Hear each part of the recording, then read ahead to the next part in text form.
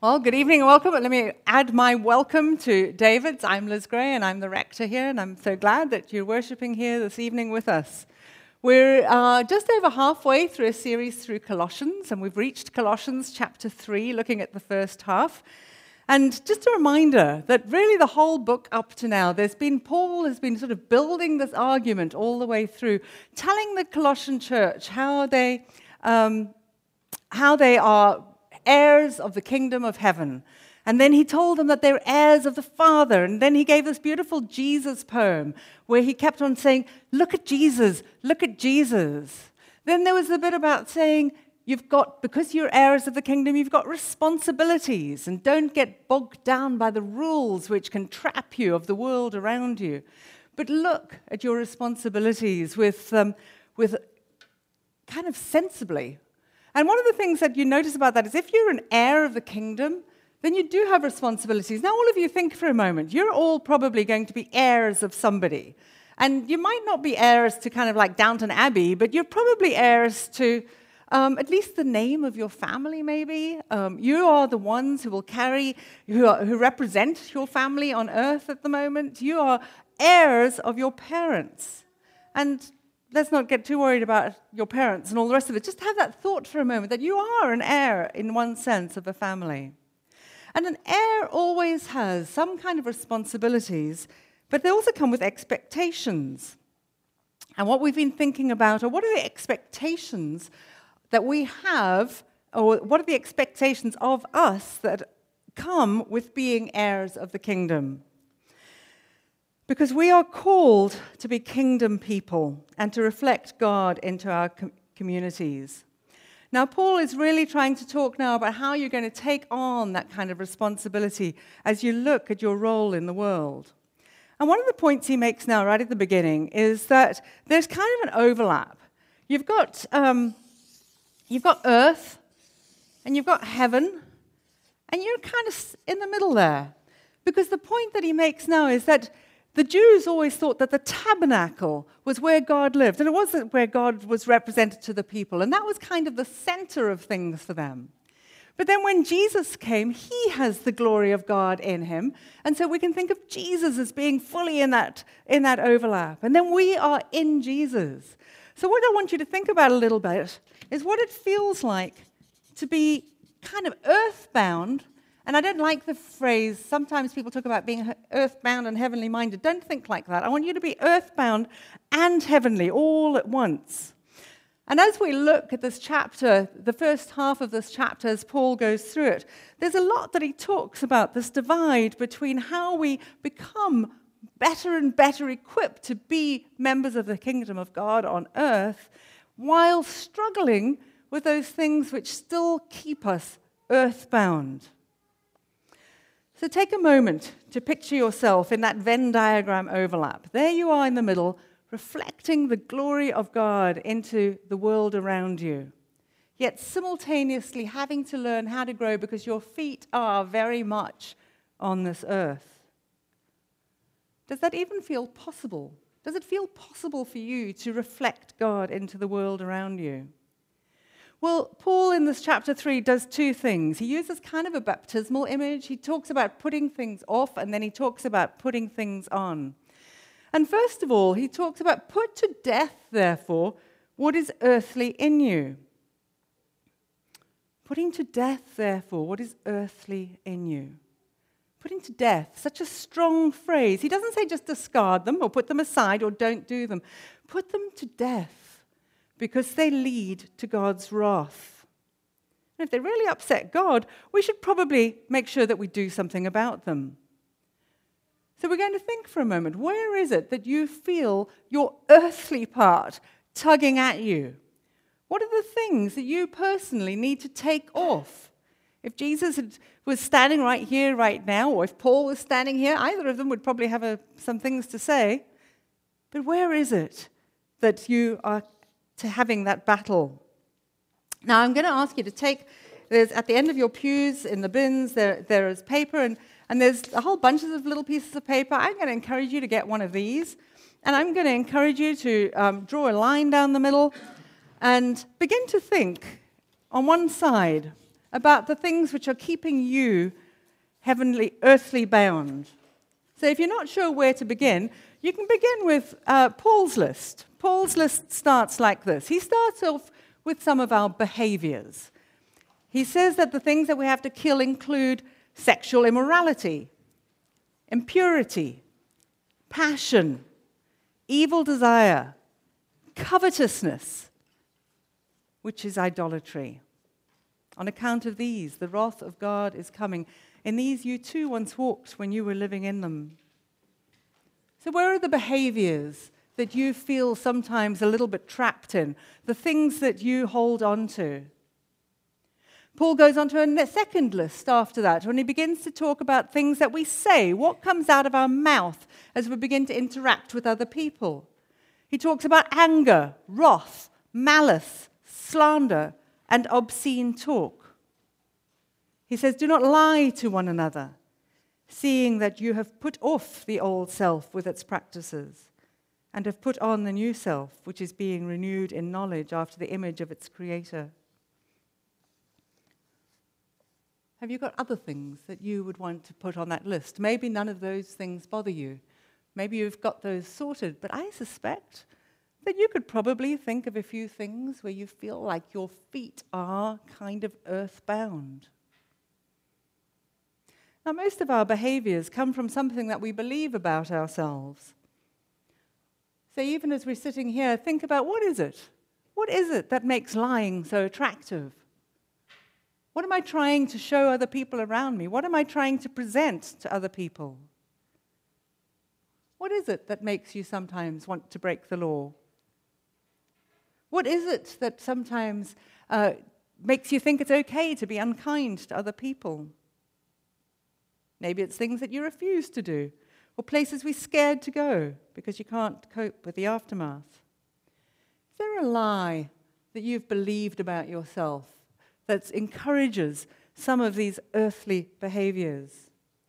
Are you trying to fit in with a certain group or place or way, not stand out too much from the crowd? Or are you scared about something? Are you scared that if you don't speak up, you'll never be heard because of your past experience? Are there repeated patterns in your life? A lot of us are just scared of all sorts of things. Scared of what people will think, scared we won't be enough, scared we'll let down other people, scared of our peers, scared of our bosses, scared of the way the world is heating up, scared of the way society is going, scared of the way politics is shaking out, scared of failing, scared of succeeding. And when we're scared, that fear often leads to hate, or hatred of yourself, or hatred of others. And I'm going to keep quoting Jesus and the Disinherited by Howard Thurman week after week, because it really is my favorite book at the moment. But he said this: you must abandon your fear of each other and fear only God. You must not indulge in any deception and dishonesty, even to save your lives. And think about the audience he's writing to. He was writing to an oppressed people group, African Americans, pre-civil. Ooh, I'm going to get the dates wrong. Don't say anything. Your words must be yea, nay. Everything else is evil. Hatred is destructive to hated and hater alike. Love your enemy, that you may be children of your Father who is in heaven. You must abandon your fear of each other and fear only God. So if you identify those things, why does Paul say put them to death? Well, this phrase has just been going through my mind all week. And I was thinking, sometimes we think of this list a little bit like a pet hamster. I don't know, my kids always had pet hamsters, and you keep them in a cage, and you watch them running on their little wheel, and you get them out and you stroke them every now and again, and then you put them back in the cage, and that's all great. And I think sometimes we treat the stuff on the left a little bit like a pet hamster. We think it's okay if we can keep it under control, if we can keep it in this little cage, we're going to be just fine. And maybe every now and again we can get it out and have a little stroke and just think it's going to be, it's not that bad a deal. But I'm going to challenge you to that. And I'm going to say, when I thought about this, I thought, I don't think this list here, I don't think they're hamsters. I think they're like bedbugs. In that bedbugs, you can't get them into a cage, you can't keep them, they just spread everywhere. If you've ever had a bedbug experience, then you know what I'm talking about. Bedbugs are just awful. And I think this list, they're much more like bedbugs than hamsters. They're not cute and fluffy. They are things we actually have to put to death. Because otherwise we just kind of go, oh, that's all right, we'll just put that on it. It's just a little lie. It's just a little breaking of the law. It's just a little bit of greed. It's just a little bit of slander. And I think the other thing which strikes me about this is that Paul actually in this passage doesn't ever say that God's going to help you. He doesn't say the Holy Spirit's going to help you. He really goes straight at these guys and says, you have got to do this. You must put to death these behaviors. And we're going to sing in a moment about the way the Holy Spirit helps us. And I'm so glad that we're not really called to just do this all by gritted teeth and willpower, because we'd all get it wrong. We'd all fail. So the Holy Spirit does help us. But I think the point Paul is making is that, again, it comes with that responsibility. It's a responsibility. If we're heirs, then we have to step up for that. We've got to step up into what it looks like to being in the kingdom of heaven. And so Paul has this whole list of stuff which we're going to put off. And then he says, well, what about the things that we put on? And so maybe turn your paper over or fold it, so just put that list somewhere. Maybe you want to keep it open, or maybe you want to have it where you can't see it. But I want you to think a little bit about your behaviors now that you know that you need to put on. What do you need to put on? I love the way he starts this section. He starts it by saying, put on as God's chosen ones, holy and beloved. Remember that. When God looks at you, he doesn't look at the bed bugs. He looks at you and says, oh my goodness, you are holy and beloved. You are holy and beloved. Savor that. Even today, in your messy, half-formed self, you are holy and beloved. You are an heir of the kingdom of God. You are God's chosen representatives. You are the forerunners. You are the first fruits of the citizens of the kingdom of heaven, which is taking place right here, right now. And this is your calling and needs to be your prime focus. So what does Paul suggest? He suggests put on compassionate hearts, kindness, humility, meekness, and patience, bearing with one another, and if one has a complaint against each other, forgive each other. As the Lord has forgiven you, so you also must forgive.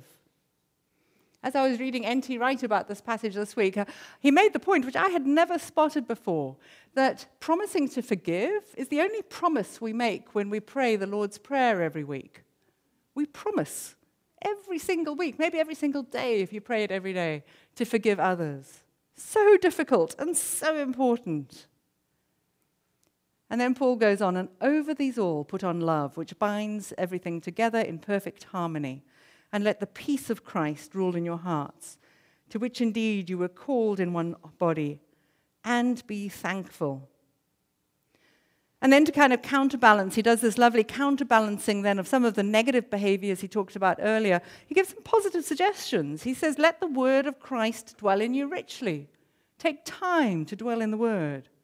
Teach and admonish one another in all wisdom. Sing psalms and hymns and spiritual songs with thankfulness in your hearts to God. And whatever you do, in word or deed, do everything in the name of the Lord Jesus, giving thanks to God the Father through him. Giving thanks 3 times in like 2 sentences there. Giving thanks, giving thanks, giving thanks. And if you do all these things, your life's going to be fantastic. You're going to get everything you want. You're going to get the spouse you want. You're going to get the job you want. You're going to get the car you want. Everything's just going to be fun and dandy. Honestly, it is, because that's what Paul says. You're going to get a raise tomorrow. Well, actually, sorry, no. You can hold nothing back with this. You can hold nothing back.